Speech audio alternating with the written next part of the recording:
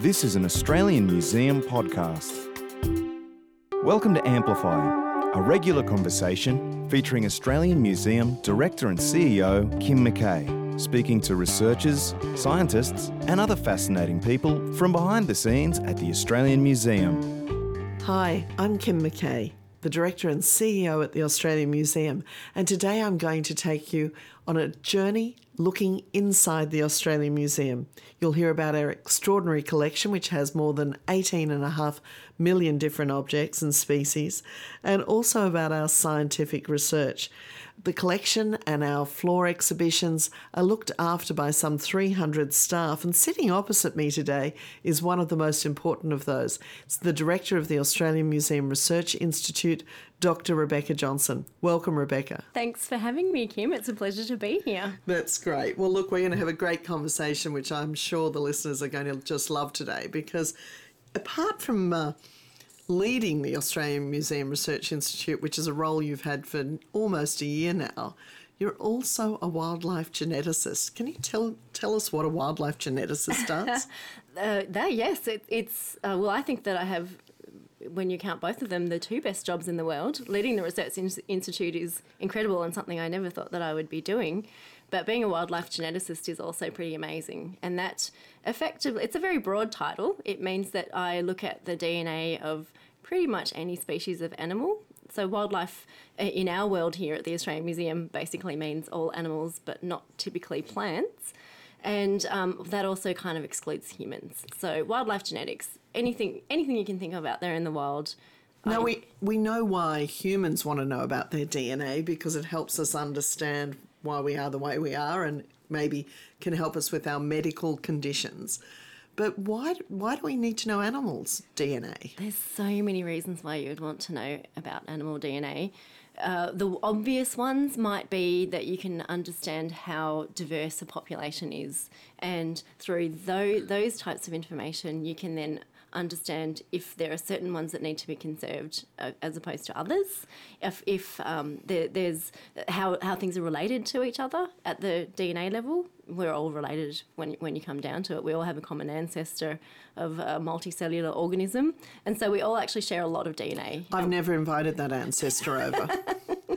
Is that a relative I don't want to know? Only after a very long day, perhaps. Yeah. So we're actually all related at the molecular level, sure. And DNA can be very informative in that sense, because it helps us understand how things are related and how deeply they're related. Now, you have really spearheaded a project which has come to global attention, and that is sequencing the DNA of the koala for the first time. And you did that, I think, as part of a consortium. What was that called? The Koala Genome Consortium, very aptly named, I suppose. And that's a really exciting project because it's something that is it's multidisciplinary. So we're working with colleagues from all around Australia to start with, but now we have welcomed a few international collaborators, which is very exciting. It's also really exciting for a museum to be involved in spearheading a really big project like that hadn't really been done at that level at a museum in Australia before. Now, the koala is one of our iconic species, obviously. People love koalas. It's sort of like the kangaroo and the emu. I think Australians like to think of themselves as fuzzy koalas sometimes when we travel. So we love this animal, but it is under threat, isn't it? Yes, they're really interesting little creatures too. They have no close relatives. So their closest living relative is the wombat. There used to be other species that The closest relative is the wombat? Yes, that's right. And they're very distant. They're millions and millions of years since they've shared a common ancestor. So they have there's no other species of koala. So it is what it is. And so coming with that, because we love them so much, they sometimes we think of them as honorary humans, really, with their big long limbs and their big eyes, and they're quite sedate, really. Because of that, they have no close relatives. It is really important to understand how to conserve them. And population genetics is very important in that way, so that we can understand what is the genetic diversity of each population, ensure that we're maximising that diversity so we don't inadvertently lose a whole chunk of the population, and with that might be some adaptive potential. So an example that I often use is the Tasmanian devil. for example, they were isolated on an island for a long time. And as a consequence, one of the things that happened is that they have very low diversity in their immune genes. And they have this very well characterised transmissible cancer that causes the facial tumour that we know from those terrible photos that causes them to die effectively from starvation. And because they have no, one hypothesis is that due to no immune gene diversity, when this novel, unusual cancer came along, they didn't really have any response to it. And so we really don't want koalas to end up in the same way, particularly through things that humans might be introducing through habitat loss or roads or dogs. Is this how chlamydia got into the koala population? I actually can't answer that question because we actually don't know yet, but it is a possibility that it had been introduced via domesticated animals to Australia, but it may have been here much, much longer. And so the genome is really important because we can understand the genetic basis of how they might react to a disease. So we can again understand at the molecular level what is really important when they're working through things like perhaps a vaccine for chlamydia, for example. How big is the koala genome? It's the same size as humans, roughly. Wow. So it's quite big. And so it is a lot of work because it is quite a large genome. To put it in perspective, the human genome cost billions and billions of dollars, and it took over 10 years to put together. And what we know about humans is actually quite useful for translating to other animals because we share a lot of DNA in common, as I mentioned earlier. And however, because koalas don't have any close ancestors who've had their genome sequenced, there's only 3 other marsupials that have been done to date. What are they? Those are the Tama wallaby, so the first kangaroo, the American opossum, so that's a marsupial from South America and North America, and the Tasmanian devil. So those are the 3 that have been done to date. So you've done this initial work by sequencing the DNA, but you're continuing, I know, with this work. What are you doing now? So we're looking at sequencing technology evolves incredibly fast, even faster than computing technology. If you can it's hard to keep track of the latest phones and the latest devices that can help you do your work. DNA technology evolves even quicker. And so we've had the fortune of being able to do some really new DNA sequencing methods, which give us really, really long reads of DNA. And that's what we're doing at the moment. And that's going to give us a really incredible genome.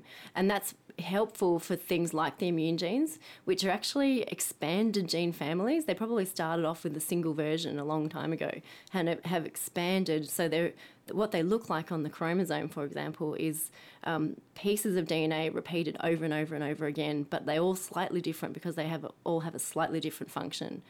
But when you sequence them, they end up all jumbled up because they all look similar enough that it's hard to know exactly where they go in the sequence. So this new technology actually sequences big, long strings of DNA, almost like they are on the chromosome. And that means that we don't have to assemble so much and we can get a really good idea of where the immune genes sit in relation to each other and how many there are. So will this work, Rebecca, actually help save the koala? Yes, we very much hope so.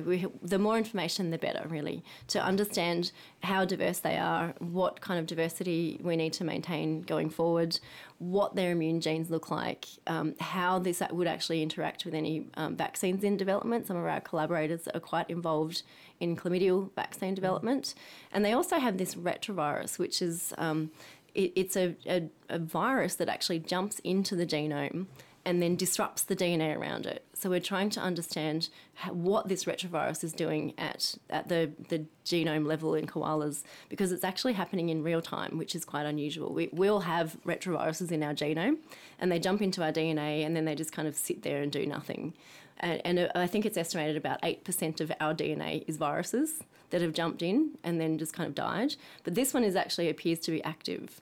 I mean, to do this work, it must cost money more than sort of a normal allocation to a museum. Where do you get that funding? Look, it's a great question, and science funding is a tough environment for sure. So we've been very fortunate for things like the Koala Genome Project, for example. We've had funding from a number of sources. So places like Bioplatforms Australia, who are a federally funded organisation who allow us to access infrastructure like DNA sequences. We have been very fortunate to receive funding from the Australian Museum Foundation, which is philanthropic gifts and donations. And we've also received a number of other grants to do specialty projects on the koala, for example.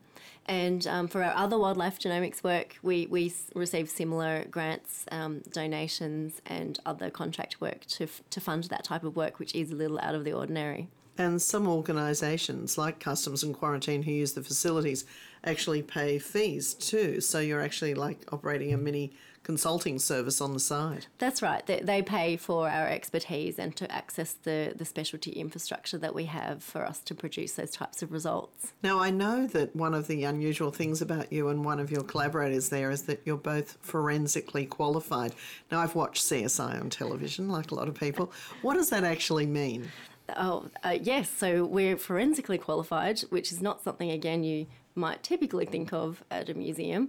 We're forensically qualified in wildlife forensics. And so that is, again, what wildlife forensics means in our world here at the Australian Museum is that we might get a sample brought into us that's, say, a seized bird egg or something. Do you mean by customs or quarantine? Could be by customs, could be by quarantine. So when we see those people being inspected at the airport, it actually does mean something.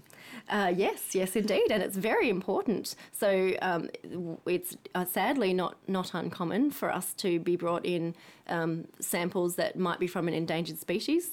So there's a lot of legislation around protecting illegal trade of endangered species because, of course, we want to keep them alive and not put them in the illegal trade. But also quarantine is important to remember because things that are being brought in illegally are going outside of the normal channels of understanding if there's any potential infectious diseases and introduced species risk with that type of introduction. So you can actually go to court and give evidence based around the research work you do. Yeah, and I think that's something that's really special about places like museums and other collecting institutions because we have the scientific expertise. And so my background in genetics has allowed me to understand how things are related based on their DNA. But what we have here at the museum is the most extraordinary natural science collection of animals and tissues that relate to those animals that I can draw upon as my reference material. How many DNA samples do you have in that fridge? I know I've seen in there. I've seen literally tens of thousands of test tubes. We have about 100,000. So it's fairly small compared to most of our other collections. And it's because it's a much younger collection than the rest of the extraordinary things we have here. So it's extraordinary. Once upon a time, a specimen would be an actual example of a particular species, but now it's the DNA samples that become the specimens as well. Yes, ideally, your best specimen has both. So your best specimen has your entire body still intact, possibly a skeleton if it's a vertebrate, for example, and also it has a DNA sample or a tissue sample that's taken from that individual. So the best ones have all three. Now, in your work with Customs and Quarantine, looking at these illegally imported or exported species, what's the most extraordinary thing you've come across? Oh gosh, they're always unusual. They're always... I mean, I know you get a lot of birds through. We do get a lot of birds. It's extraordinary where someone can keep an egg on their body, isn't it? People are very creative about where they might illegally transport wildlife. And in their underwear. It helps to keep them warm, to keep them alive. So no warmer place than in your underwear, I suppose. You might also be delicate about those areas because you don't want to crack these eggs that you're transporting. People do all sorts of strange things, from transporting things in ground coffee to in their underpants to strapped to their legs. I mean, but you've also picked up very rare objects as well, and also things that are completely illegal to trade, like rhino horn. Yeah, so it is sometimes you just think, man, how did they even get hold of this specimen? These things that you can almost count the number of these things in the wild on a couple of hands, and it's really quite sobering and quite sad that the people are trading things because basically they can make a few dollars out of it. Or a lot of dollars. And of course, importing or exporting ivory is also illegal now, correct? That is correct, yes. And so, but I know you've got a lot of specimens that come in from time to time, even jewellery. Yes. All sorts of things are carved out of ivory. I think it's a desirable substance because you can work it to carve all sorts of things into it. But I personally prefer to see it on the elephant. It looks good on the elephant. It does, doesn't it? But what if you've got a historic object made out of ivory? That is a good question. So if you can demonstrate that it's pre-convention, so if you can demonstrate that the ivory is collected before the endangered species legislation came into force, then it is legal to keep as antique ivory. Now, Rebecca, I could keep talking to you forever, and I wanted to talk to you all about AMRI in general and women in science because, of course, you're the first woman to lead the Australian Museum Research Institute, but we're going to have to keep that for another day. Rebecca Johnson, it's been fantastic to have you on the Australian Museum podcast.